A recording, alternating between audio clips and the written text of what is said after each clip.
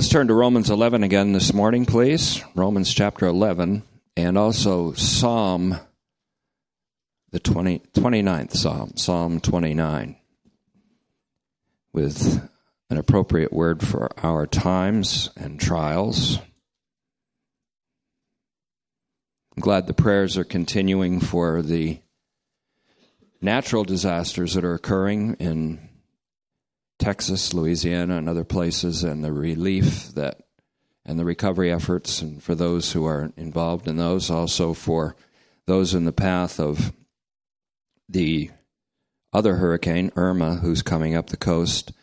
And we have the opportunity not only of prayer, but also for contributions. That's why we have those slips out there for. I'm particularly impressed by Samaritan's Purse, which is Franklin Graham's organization, which brings relief specifically in the name of Jesus Christ.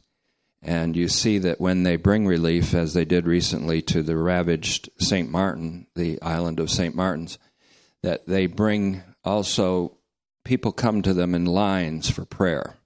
And they bring supplies, necessary food, and necessary water, and it's quite a thing. So you have the opportunity not only of prayer, but contributions to them, to the Red Cross, the American Red Cross, and of course to our all-time collaborators and co-laborers, the Salvation Army. And so I appreciate your prayers, especially since I do have some very dear people in my family that are in the apparent cone that's going up the coast. So we're trusting God, going beyond prayer and trusting Him for sure. And my family's all holed up, and they're going to be holed up in one place and hunkered down. So, all right, I thank you for your prayers, and let's keep that up. Psalm 29. But before we get there, also I want to remind you that tomorrow night at Eaton Park is being sanctified by the presence of believers from Tetelestai, and Steve Zvonek is hosting and moderating a discussion on the spiritual life in Jesus Christ and how it meets and overcomes the adversities and afflictions of this life. And so that's at the Eaton Park and Waterworks, a sanctified place, tomorrow night, 7 to 8. And all are welcome. And I understand that he has quite a team being built around him now, so that's a good thing. So I told Pastor Brown I'd continue the prayer, as we can continue this prayer as a kind of chain. I thank the congregation for their prayers. Last night, apparently, there was a pretty large prayer group going on at 10 o'clock for across the country. And we should not forget those who have suffered and endured this thing in Texas, because it's not over there. It's not over when the storm's over. It's several weeks, months, sometimes years of recovery, but God can be glorified in it, and that's the point. This is an opportunity, and in fact, the whole thing is an opportunity to look unto Him and to give Him glory, as Psalm 29 says, and I want to read that. I told my sister Becky to read it today when they get together, or tomorrow, or whenever it is, Psalm 29:1. I woke up with this one about 4:48 this morning. A Davidic psalm, give the Lord, you heavenly beings, that's Elohim, give the Lord glory and strength. Give the Lord the glory due His name. Worship the Lord in the splendor of His holiness. The voice of the Lord is above the waters. Our attention has to be on the voice of the Lord that's above the waters. Worship the Lord in the splendor of His holiness. The voice of the Lord, again in verse 3, is above the waters. The glory of God thunders. The Lord above vast waters. The voice of the Lord in power. The voice of the Lord in splendor. The voice of the Lord breaks the cedars. The Lord shatters the cedars of Lebanon. He makes Lebanon skip like a calf, and Syrian like a young wild ox. The voice of the Lord flashes flames of fire. The voice of the Lord shakes the wilderness. The Lord shakes the wilderness of Kadesh. The voice of the Lord makes the deer give birth and strips the woodlands bare. in his temple, all cry, glory. The Lord sat enthroned at the flood. The Lord sits enthroned, King forever. The Lord gives his people strength. The Lord blesses his people with peace. And Father, we thank you for that assurance today, that you bless your people with peace and that you give your people strength for adversity, strength for testing and trials, strength for the tests that are facing many of us right now in this country, and tests of both natural and man-made disaster which will yet come to this country and to places that sit safe today. We thank you, Father, that we can focus our attention on the voice of him who speaks from heaven, as Hebrews 12:25 and 26 says, and that we can hear what the Holy Spirit is saying to the church, that we can receive strength for adversities, and we ask that strength to be given and poured out to those in the way and in the wake of the hurricanes that are occurring now, of the floods, of the many things that are occurring in terms of adversity. May the attention of millions be drawn to you, and may the ends of the earth look to you and be saved. Preserve life, Father. Preserve even miraculously property. Preserve human life, animal life. Aid and rescue efforts and recovery efforts. And may the renewal that comes be greater than what existed before. But again, Father, our zeal, our enthusiasm, our desire is that the eyes of many be lifted and the ears be attuned to the voice of the one who sits enthroned above all this drama and above all this disaster. Turn, therefore, our nation in her attention to you, because we confess, along with and for all of our nation, a lack of attentiveness to you, a lack of prioritizing of your word, a lack of reverence for the name of Jesus Christ. And we confess this as we identify with the population of our nation. And Father, we understand and we get it when you seek to gain our attention. And we thank you now, Father. Grant us then this attentiveness that we need today as we continue unwaveringly and unrelentingly in the study of your word. We thank you for this opportunity in Christ's name. Amen. We're going to go over Romans 11, starting at verse 1 again, running the iron over the garment, maybe getting rid of a few more wrinkles, and repeating some of the most treasured principles that come from this chapter. Romans 11, Paul, my translation. I ask then, God has not rejected his people, has he? And I reply, most certainly not. Where he's going with this is, hey, Gentile Christians, curb your enthusiasm. Meaning, if your enthusiasm is that the Israel was broken off, that you could be grafted in, that branches were broken off the tree, that you can be grafted in, he said, think again. God has not rejected his people. He will graft in those branches again, supernaturally, not according to nature, but according to supernature, according to his divine action. You are privileged that the root bears you, Gentiles. You don't bear the root. The root bears you.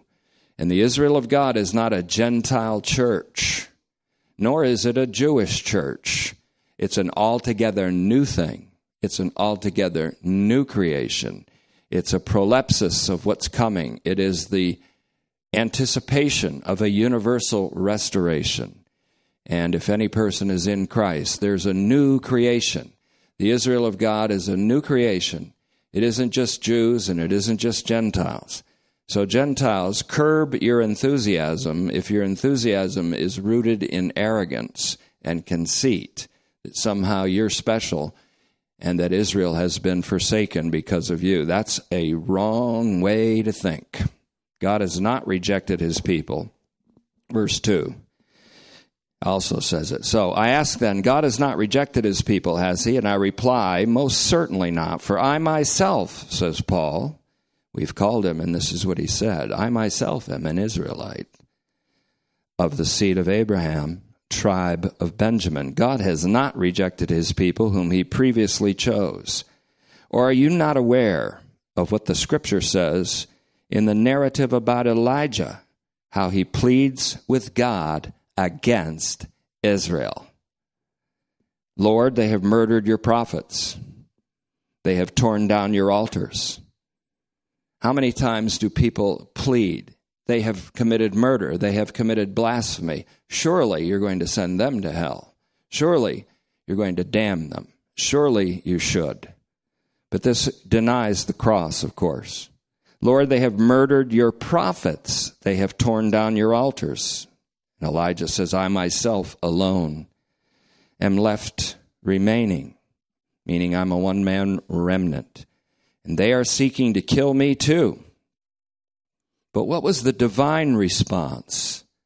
This was a special divine oracle, an announcement, an oracular announcement to Elijah by God.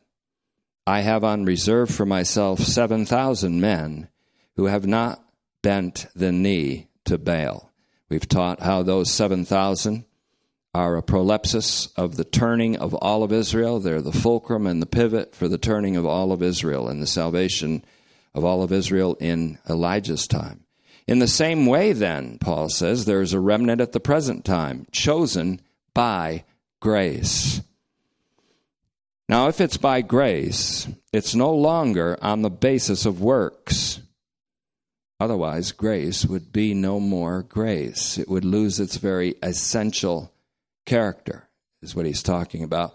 And the essential character of grace is its unconditionality. It's no conditions required. We're talking here about divine actions today. We're talking here about a divine series of actions that do not enlist the help of a fallen creation or of any human beings or of any pious works or morality or ethics on the part of human beings. We're talking about divine actions, and that's coming up in a moment. And that's what I want to draw our attention toward. What then? Verse 7, Israel did not find what it was looking for, but the elect did find it. The rest were hardened. Just as it stands written, God has given them. Notice this is a divine action. God has given them a spirit of stupor, eyes that do not see, and ears that do not hear, even to this day. Let their eyes be darkened, so they cannot see. This is God speaking. God's action producing man's rejection. Hard to swallow for people that want to hold on to the citadel of their free will in Adam. Let their eyes be darkened so they cannot see, and their backs be continually bent over. Now I'm going to relate to you something about that again. Dia pantos here is a phrase that was translated by certain translations as forever. And it's an entirely wrong thing. It means continuously, but it doesn't mean forever. Paul goes on to explain that there's a temporary situation where God gives them a spirit of stupor, eyes that cannot see, ears that cannot hear, and it is temporary, and that it's partial, and that it's for a saving reason that God does it, a reason of saving the world, reconciling the world to himself, saving the Gentiles, and then all Israel, including its hardened part, will be saved. The Forever translation is entirely false, and I'm going to quote to you a new commentary I'm reading by Leander Keck, K-E-C-K, and it's from 2005, and he makes the same observation I made last week, and I didn't read it until this past few days. So please note, however, that it is God who gave them a spirit of stupor. It is God's action, not human action. This is God's action by which he imprisons all in disobedience. This is going up to 1132, the climactic verse, the peak of the mountain we're climbing. The voice of the Lord not only allows the deer to give birth, but gives the deer a kind of feet that can negotiate the high mountainous places. And that's what God has given to us. We're riding the high places. We're climbing. And we're not settling on any of the precipices of this mountain. We're going all the way to the top and celebrating with Paul the all-inclusive saving work of God in Christ in Romans 11:33 to 36. We will not stop. Nothing will deter us. Nothing will stop our unrelenting pursuit. Nothing has for 40 years. Nothing will in the next 40. It's God who's doing this. It's God who's both willing and doing in us. This is God's action, which is part of his plan to imprison all in disobedience. He's already shown, and the teacher has hammered this home in Romans 1:18 to 32, the disobedience of the pagans, the disobedience of the Gentiles. And then Paul says, yeah, but what about you? You're without excuse. You've judged these people. And you yourself do the same things. He's talking, therefore, about God's summing up of the whole human race in disobedience, imprisoning them so he can let everybody out of the prison by his pure mercy. That's God's plan. That's God's action. Salvation is of the Lord, not of you, not of me, not of prophets, not of saints. It is from the Lord. And we're going to see this even more emphatically in Romans 4. I'm prepping up for that study soon. In fact, I might have to take on Romans, the whole thing, which will be the biggest challenge of my career as a preacher. That may be coming up soon. And so in the same vein, Jesus spoke in parables precisely so that they wouldn't hear, so that they wouldn't understand. The parables made sure they didn't understand. And before you talk about hardened Israel, how about the church trying to interpret parables in which they constantly see an eternal hell in them that isn't there, a forever that isn't there? That's because the church has largely been hardened in our own time. They are still our brothers. They are still our sisters. They are still in Christ. But we have been hardened also. Jesus spoke in parables just so they wouldn't understand.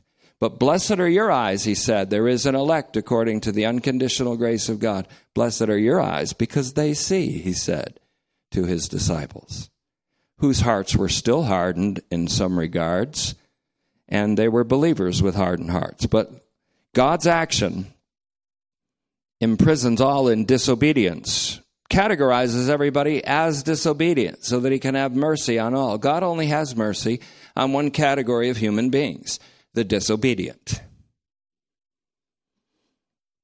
So, in this same vein, Jesus spoke in parables so that they would hear and not understand, squint to see and yet not see, strain their eyes, strain their ears and still not get it.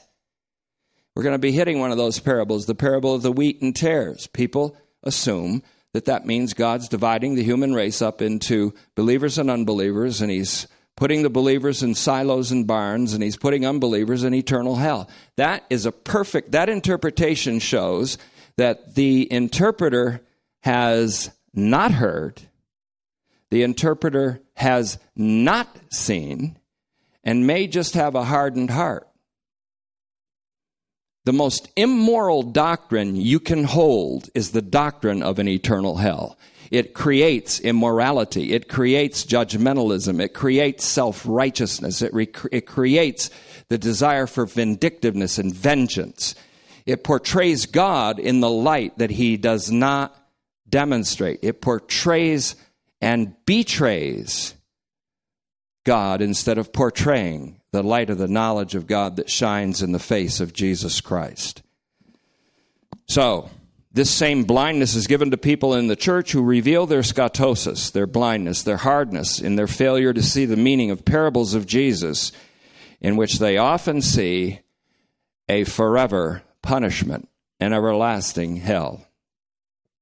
Now, God's action of hardening a part of Israel is not to say that God would never convert or heal them. He said, I've given them a spirit of stupor, lest they should hear and be converted, and I should heal them. I don't want to do that.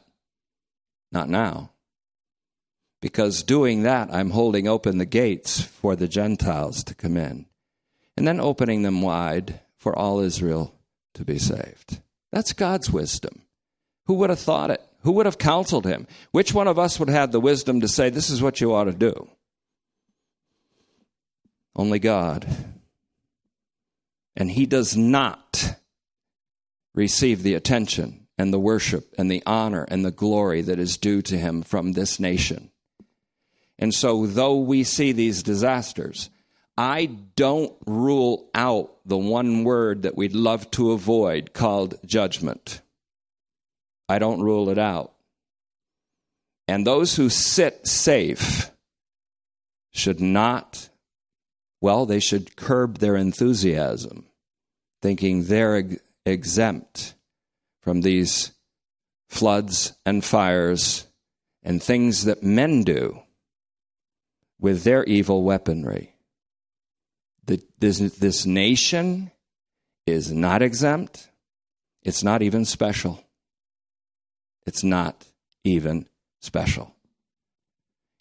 God is special. His Son is special. His Word is special. He deserves glory. Glory is due to him. He is the preserver of life in disaster. He is the miraculous restorer. He is the restorer of the breach. He lives above the flood. He lives above the clouds. He lives above the fires. And if we pass through them, we will not be harmed. If we pass through the fires like the 3 Hebrew boys, we will be rescued by the 4th man in the fire. If we pass through the floods, they will not drown us. If we pass through these things, God will preserve us. And I like what the Hebrew boys said to Nebuchadnezzar. Even if he doesn't, we won't bend our knee to you. Even if he doesn't. Because even if he doesn't deliver us, he takes us home. That's where we want to be anyways. So, I didn't intend this today, but I guess I am a preacher as well as a teacher. That was God's action, not mine. God's idea, not mine. I ran from that idea.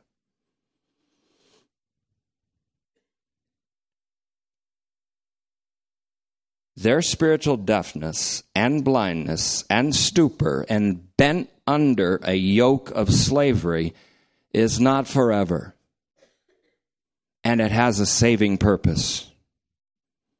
Beside the part that was hardened, some eyes were blessed to see. These were the elect according to God's action of unconditional grace mediated by Jesus Christ and no one else. There is no other mediator of this grace but Jesus Christ between God and man. The only mediator is the God-man. No other mediator. Leander E. Keck from the Abingdon New Testament commentaries on Romans wrote this on page 267 to 268. I read everything he could say on Romans 11, and I got this one quote. He says, translating dia pantos, which I just showed you, in verse 10 as forever, and then he cites certain culprits. The New Revised Standard Version. He said, I'm just saying what he said. NRSV, NIV. Just in case you're NIV positive. NASB.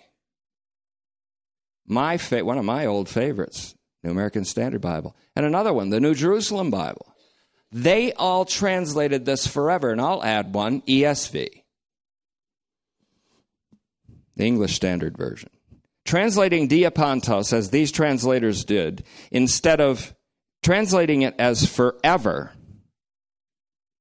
instead of continuously or unceasingly, as the Revised English Bible, REB, he says, did, implies that God's action in Paul's time continues endlessly in the future, an inference that has legitimated the pernicious, and I'll say that means, in case you don't know, the destructive notion that Jews are perpetually suffering because they did not become Christians.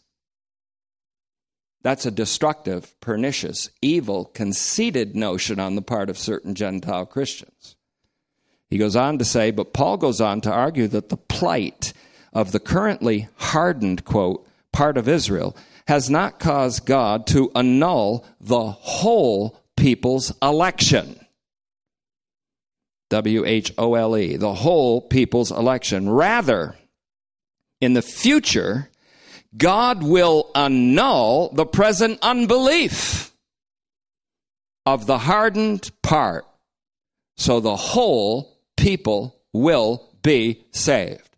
There's a whole bunch of commentators now since Barth, really, in 1933 on Romans, who are in one pack in the race.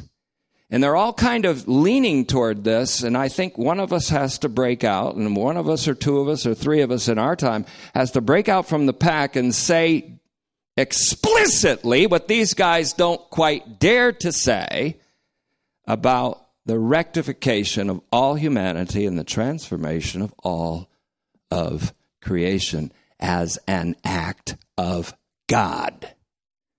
In fact, it's an act that's instantaneous as resurrection, as we'll see.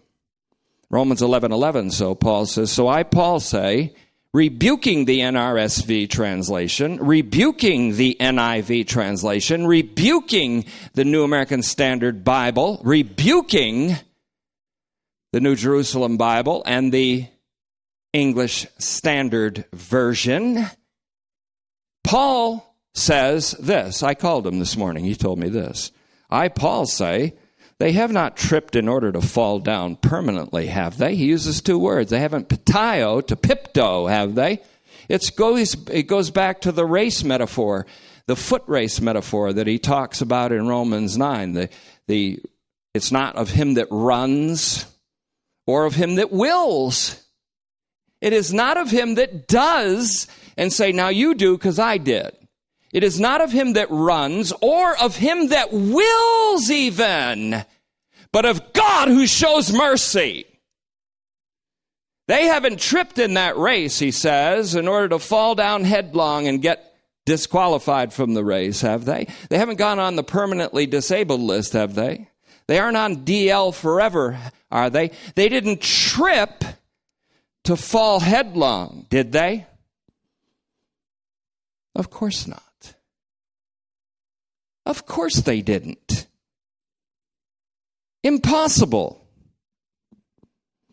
On the contrary, by their transgression, salvation has come to the pagans, the disobedient pagans, to provoke Israel to jealousy. But if their misstep, please notice that word misstep, paraptoma, is bringing riches to the world. Riches to the world isn't just material wealth. Curb your enthusiasm if you think God has stripped Israel of its wealth to make America wealthy in a capitalistic sense. Curb that enthusiasm, Gentile. You're conceited. He's talking about the riches that are had in association with Christ, the Messiah, that are given now freely to the Gentiles, to pagans, as well as to Jews in the remnant, as we have seen. And so the church is not a Gentile church. God didn't take stuff away from Israel to give it to the Gentiles. The church isn't a Gentile church, neither is it a Jewish church. It's an altogether different and new thing created right now, being created now. It's an altogether new thing. Altogether. And that's what you are. If by their misstep, if their misstep is bringing riches to the world and their defeat, riches or their loss, riches for the Gentiles, that's the riches of Christ in Ephesians 3:8, how much more will their fullness bring them? Their fullness means that Paul anticipates the pleroma, or the total salvation of all of Israel, including the hardened part, including the branches broken off. I've read commentaries where they say, well, see, Paul doesn't know. He's a city boy, so he doesn't understand grafting. Because he's talking about stuff that you just don't do. You don't graft wild branches onto a cultivated olive tree. And I say, exactly, you don't. That's a divine action. Paul isn't flubbing up agriculture. He's not failing botany. He's talking about an action that God alone can perform. He brings the wild branches, the wild pagans, into the cultivated olive tree. That's his action, not man's action. That's not horticulturally correct. That's divine action that Paul's talking about. You see, the blindness is still in interpreters. So when you read commentaries and you read other people, there's a lot of great theologians. A lot of them are in a pack on the race. Time to break through the pack. It's time to head for this and sprint for the... And that means taking some pretty daring actions, which we will take and have taken and will continue to take because our courage comes from God. Our courage before men is due to confidence in God. Our courage before storms for ourselves and others comes from confidence in the living God. That's where our confidence lies. And even if God does not spare our physical lives in a disaster, he has given us the greatest life by taking us to be with himself. But we expect him to preserve life, not only of people, but of animals, as Jonah said in the last verse of Jonah 4. He said, in fact, Yahweh said this, you should be rejoicing, Jonah, sitting under your little plant that just dissolved in front of your eyes. You should rejoice that I saved everybody in Nineveh and many animals. All their animals too. God hasn't forgotten the animals. I have to be reminded of that. So, I don't think about them as much as some of you do. I don't think about animals as much as some of you do, but I see them, and I see them in those commercials. I can't handle it. I can't handle the suffering dogs and the eyes of the cats. And so I can't do it. And I have to appeal to God and say, please have mercy on these poor animals, rescue them. And then you want to tell him to take the owners that did that to him and throw them into eternal fire forever and ever and ever. But you can't because God has mercy even on those morons. Now, never mind. As the New Yorker said, don't get me started. Now, so, if their rejection means the riches of Christ distributed through the world and the reconciliation of the world, what do you think their fullness is going to be? They're going to have a fullness. They're all going to come into the fullness of salvific blessing. All of them are. We're talking about a temporary situation here. And then a permanent one yet to come. Now listen carefully. Their acceptance will be, according to Romans 11:15, life from the dead. Let's just read ahead just for a moment first, and then I'm going to back up again. Romans 11:13, but now I'm speaking to you Gentiles. And I think of my father speaking to me after throwing the lucky strike into the wastebasket at age 11. Now I'm speaking to you Gentiles. In view of the fact that I am the apostle to the Gentiles, I'm magnifying or expanding the effect of my ministry, if by so doing I may provoke my flesh. Fellow Israelites, I consider to be my flesh all the members of the body of Christ. My flesh. They are my flesh. I consider, in fact, on another level, my countrymen in America to be my flesh. Not just my family as my flesh. In fact, I'm beginning to consider all of humankind as my flesh. my flesh. Paul said, my flesh. You can't get much more intimate than that. If so, by so doing, I may provoke my flesh. Those are fellow Israelites in Paul's case. Paul's brothers, his countrymen by physical descent. I want to provoke them to jealousy and save some of them. Paul expected some of them to be saved during the course of this evil age. He expected all of them to be saved at the end of the evil age. That's a very important principle. Paul expected some of his kinsmen, the hardened part of Israel, to be saved even during the course of this evil age. But he expected all of them to be saved at the end of this evil age, at the parousia, the coming of Christ, in which there will be a general bodily resurrection and universal Israelite salvation. Now, for you see, if their rejection means the reconciliation of the world, and we hit that a little bit last week, what will their acceptance mean? But life from the dead, the acceptance of Israel in the future, and the total eschatological acceptance of all of Israel in the future, is an act of God just as much as resurrection from the dead has to be an act of God. If, as Ezekiel 36, make that 26, 26 and 27 says, if you can, under anesthesia and a spirit of stupor, perform your own heart transplant, you can save yourself. If you can cause your own bodily resurrection after you're dead, you can save yourself. But taking out the stony heart and putting in a new heart is an action of God. Resurrecting the dead is an action of God. Creating something, bringing it into existence out of nothing is an act of God. If you can do that, if you can create a universe of proportionate being, heavens and earth, you can save yourself. We're talking about a divine action here. In fact, the righteousness of God is his divine action exclusive of human help. The righteousness of God is revealed by the gospel. The righteousness of God is his act of deliverance without enlisting creaturely help. That's what's being revealed in the gospel. And so you wonder, if that's not being revealed, is the gospel being preached? That's not to divide the church. That's to challenge all of us so the church can be united. This whole thing, in fact, my whole ministry that God has given to me is directed toward the unity of the church, the unifying of believers, not the divisiveness, which destroys a church, destroys a nation, destroys a generation.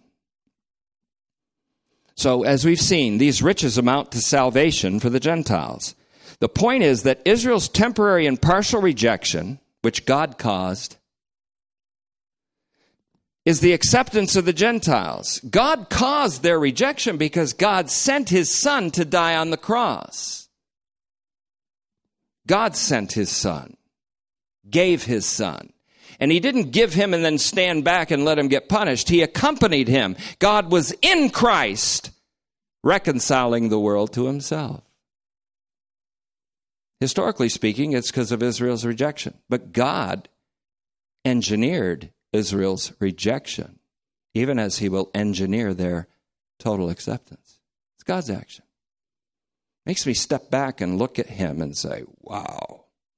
Makes me go beyond the drama and above the drama and see him seated enthroned, but not seeing him unfeeling.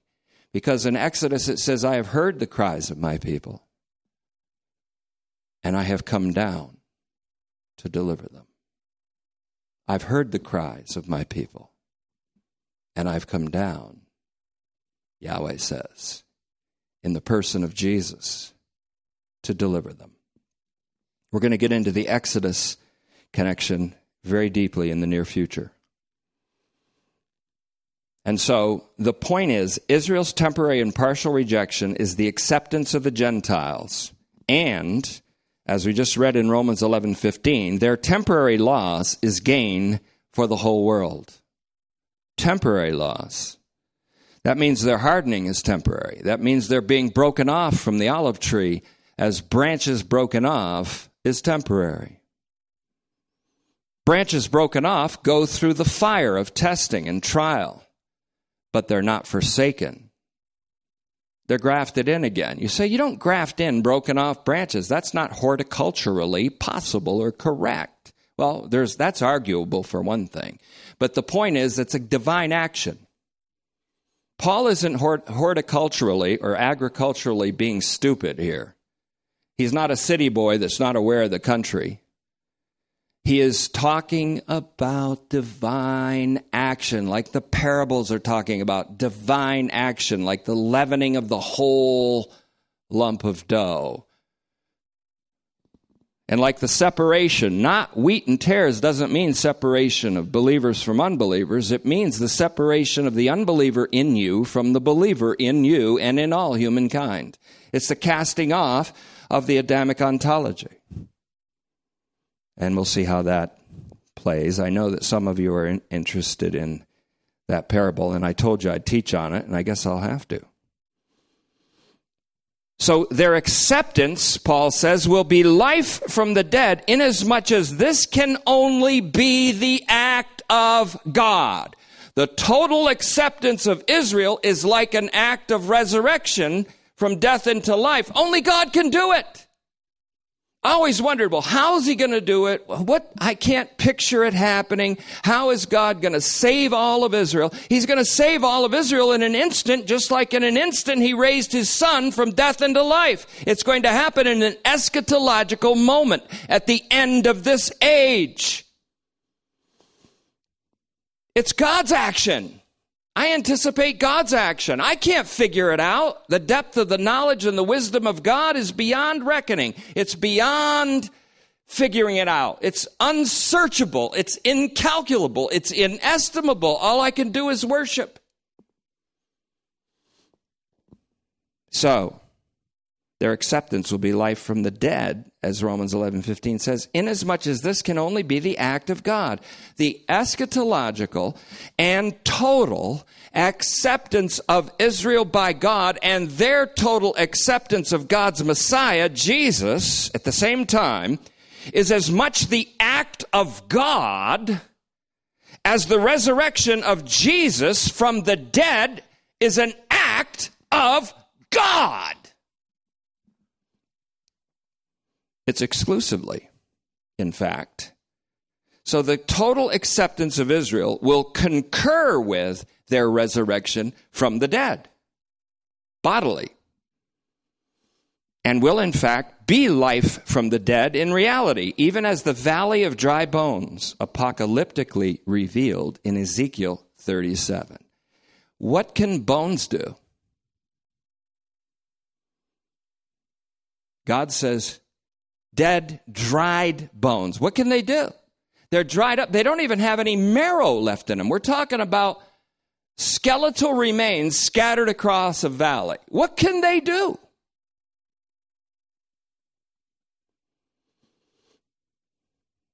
What can bones do? God says, I say to these bones, live. Can these bones live? Ezekiel said, only you know, Lord. Son of man, small s, meaning mere mortal, we would say. Hey, mere mortal, Ezekiel, can these bones live? He saw the vision. He says, Lord, you know. And then he sees a vision of flesh coming on the bones. God says, live. He comes upon an aborted fetus tossed aside in Ezekiel 16. And he said, it was a time of love. And I said to her, live, and she lived. It's a command of God. It's an act of God. It's God's action in Christ. It isn't, I've done this, I'm due this. It's God is due glory because he shows mercy. It is not him that runs. It's not him that does pious works. It isn't him that gets baptized. It isn't him that gets baptized and then witnesses and prays and goes to church and fellowships and gives his body to be burned in martyrdom. It is God who shows mercy. It isn't Boston strong. It isn't Florida strong. It isn't Texas resilient. It's God's grace. That whole thing, I got so sick of hearing how special New Yorkers are. A lot of broken arms happening by people patting themselves on the back. New Yorkers, we're strong. Texan, it's Texan, we're resilient. It's Boston, we're strong. Bullshit! It's God who gives grace. It's God who delivers. It's God who saves the weak. It is God who deserves the glory and the honor, not man who pats himself on the back in his flesh as if his strength brings him out of disaster. That's nonsense. I've had it with it. I'm done with it. I hate this evil age, and that's why I hate those slogans. When Pittsburgh goes through her disaster, I hope you don't try to give me a Pittsburgh Strong t-shirt. I'll preach a message to you. Now, what I like to say after a little tirade like that is, pardon my passion, not. Now, I don't need a pardon. God told me to do that and showed me to do it and did it in me. So how do you like that? God doesn't use language like that. I beg to differ. Read Philippians 3:7 again someday. Now, I count it but dung. King James Version. So then, God alone commands the bones to live. The bones respond by living. They don't have a choice. Bones live if you're good. Hey, dried, dead bones in a valley. Get baptized and you can live. Get circumcised and you can live. Live a life of pious, worshipful works and you can live. No, bones live. The only condition is the condition you're in, which is dead. Live.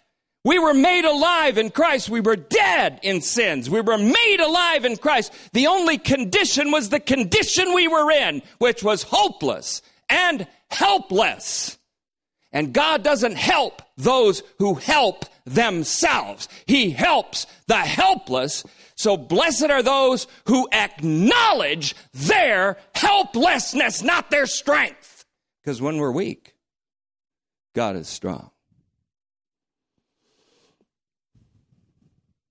Pittsburgh weak, Christ strong. How's that one? Me weak, him strong. Jesus loves me, this I know, for the Bible tells me so. I am weak, but he is strong. Even a baby knows that. So, sometimes I think even animals know that. Reconciliation is a divine action. God was in Christ reconciling. What? God was in Christ reconciling who? The world. To whom? Himself. Reconciliation, a divine action. For those of you that like alliteration, how about another R? As reconciliation is a divine action accomplished by God in Christ for mankind and for creation, all creation in heaven and earth in Colossians 1:20 as well as 2 Corinthians 5:19. How about redemption? Redemption is a divine action accomplished in Christ Jesus. For all sinned when Adam sinned, being justified or rectified by the redemption that's in Christ Jesus. An act of God. God's action.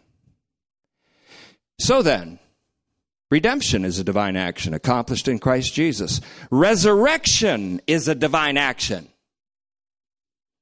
I know I tried it, it didn't work. Resurrection is a divine action. The rectification of the ungodly, also known as justification, much better word, rectification. The rectification of the ungodly is a divine action. Why? Because Christ died for the ungodly.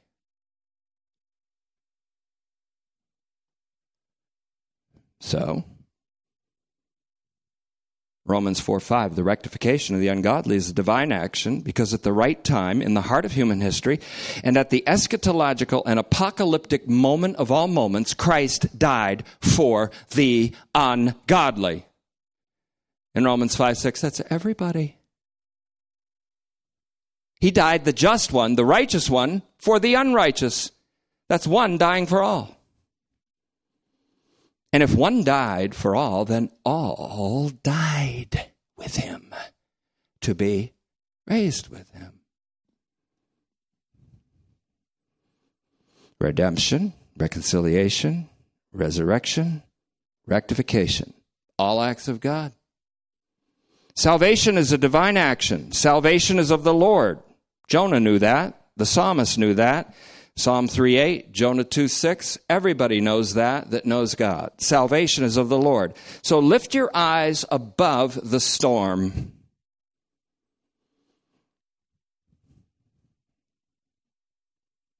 Lift your ears above the storm and listen to the voice of the reigning King who comes down to deliver. The voice of the Lord in splendor. Lift your eyes above the storm, above the floods, above the fires, above the drama, and see the Lord, whose voice is above the waters. And that's where you are now. You're above the waters. You're above the floods. Even if you're in them, you're above them, hearing the voice of the Lord.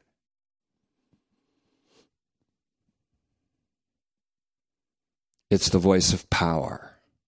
It's the voice of the Lord in splendor. It's the voice of the Lord, which on the one hand breaks the cedars and shatters the cedars of Lebanon, but on the other hand speaks and a deer gives birth to a fawn. And the fawn grows up and God gives the fawn deer's feet to negotiate the high mountainous places like we've been doing since John 1:1. Through Revelation. And I'm grateful for Jeremy Key and what he recently did on the website. And he put all the notes together and called it Literary Interpretation of Rev the Book. I don't know if you've seen that slider yet, but I didn't realize how many pages of notes I took. 1,878 pages of notes. A little book on Rev. It's a good start. It's a good start. Nobody does a definitive study of any Bible book. There's always more, always more, always more. Nobody does, and that's what the Holy Spirit showed me clearly in my study. Don't think you're going to do a definitive study on Romans, the study of the times. Just do a study that helps the congregation. You're a pastor. Okay. I say to the chief shepherd, yes, sir. So I'll do a commentary on Romans. If I do, I'm not going to try to do the definitive commentary of church history. I'm going to try to do a commentary that helps you out. This is a preview of it. So in closing, remember the Lord. He sits enthroned at the flood. He sits enthroned as king. King, and there you can use the word forever. Psalm 29:10. The Lord gives his people strength, and Romans is all about that you may be strengthened according to my gospel. And strength means to endure the adversities of the end time.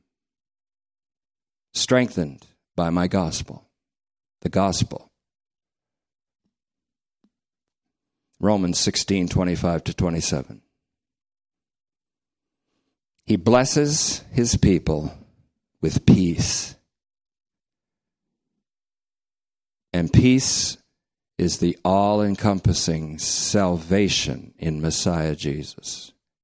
And his people, those whom he calls my people, eventually is all people. The rejection was God's rejection of them. Although we've seen it has a double edge, it was their rejection of God by rejecting his Son. But God performed the act of rejection. Though, as we have seen, this rejection is connected with hardened Israel's rejection of their Messiah, in whom God on the cross reconciled the world to himself. Thank God, God made Israel reject his Messiah. Thank God his mercy will accept all Israel, including those who rejected his Messiah, because of a blindness that God imposed on them. Curb your enthusiasm, conceited Gentile. You're no better. And neither am I. This is God's severity. Paul said, behold, the severity of God. But also behold his goodness. Why? In closing, I'll say this. This is God's severity, which is ultimately in the service of his benevolence. Because the severe act of rejecting Israel for a time in history is with a view to their final and total salvation, and with a view to the pleroma of the Gentiles and the pagans. It is with a view to the salvation of all. If you want to talk about severity, consider the severity of God in the cross of Christ. God did not spare his Son, but freely gave him up for us all, And having done that, don't you think he will now freely give us everything? God loved the world so much that he gave his Son. He loved his Son so much that he gave him the world.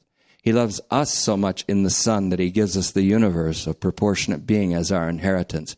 Not as it is now, what a wreck, but as it is under the restoration of all things. God's severity is in the service of his benevolence. His wrath is always in the service of his love. And his justice is always a rectifying and even creative act. I don't have a clean heart. Create a clean heart in me, said David. It's creative justice.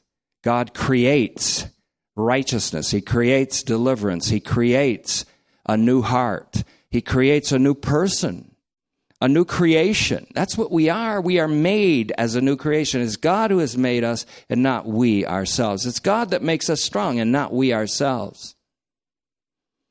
If Boston is strong, God made Boston strong. If Pittsburgh is strong, God made Pittsburgh strong. If I'm strong, it's because the strength of Christ is perfected in my total weakness. I have expectations from God. They're very high. They're very high. And my expectations from God will be fulfilled, but then exceeded. That's my confidence. Let it be yours. And you are dismissed. And thanks for your attentiveness. That's all for today.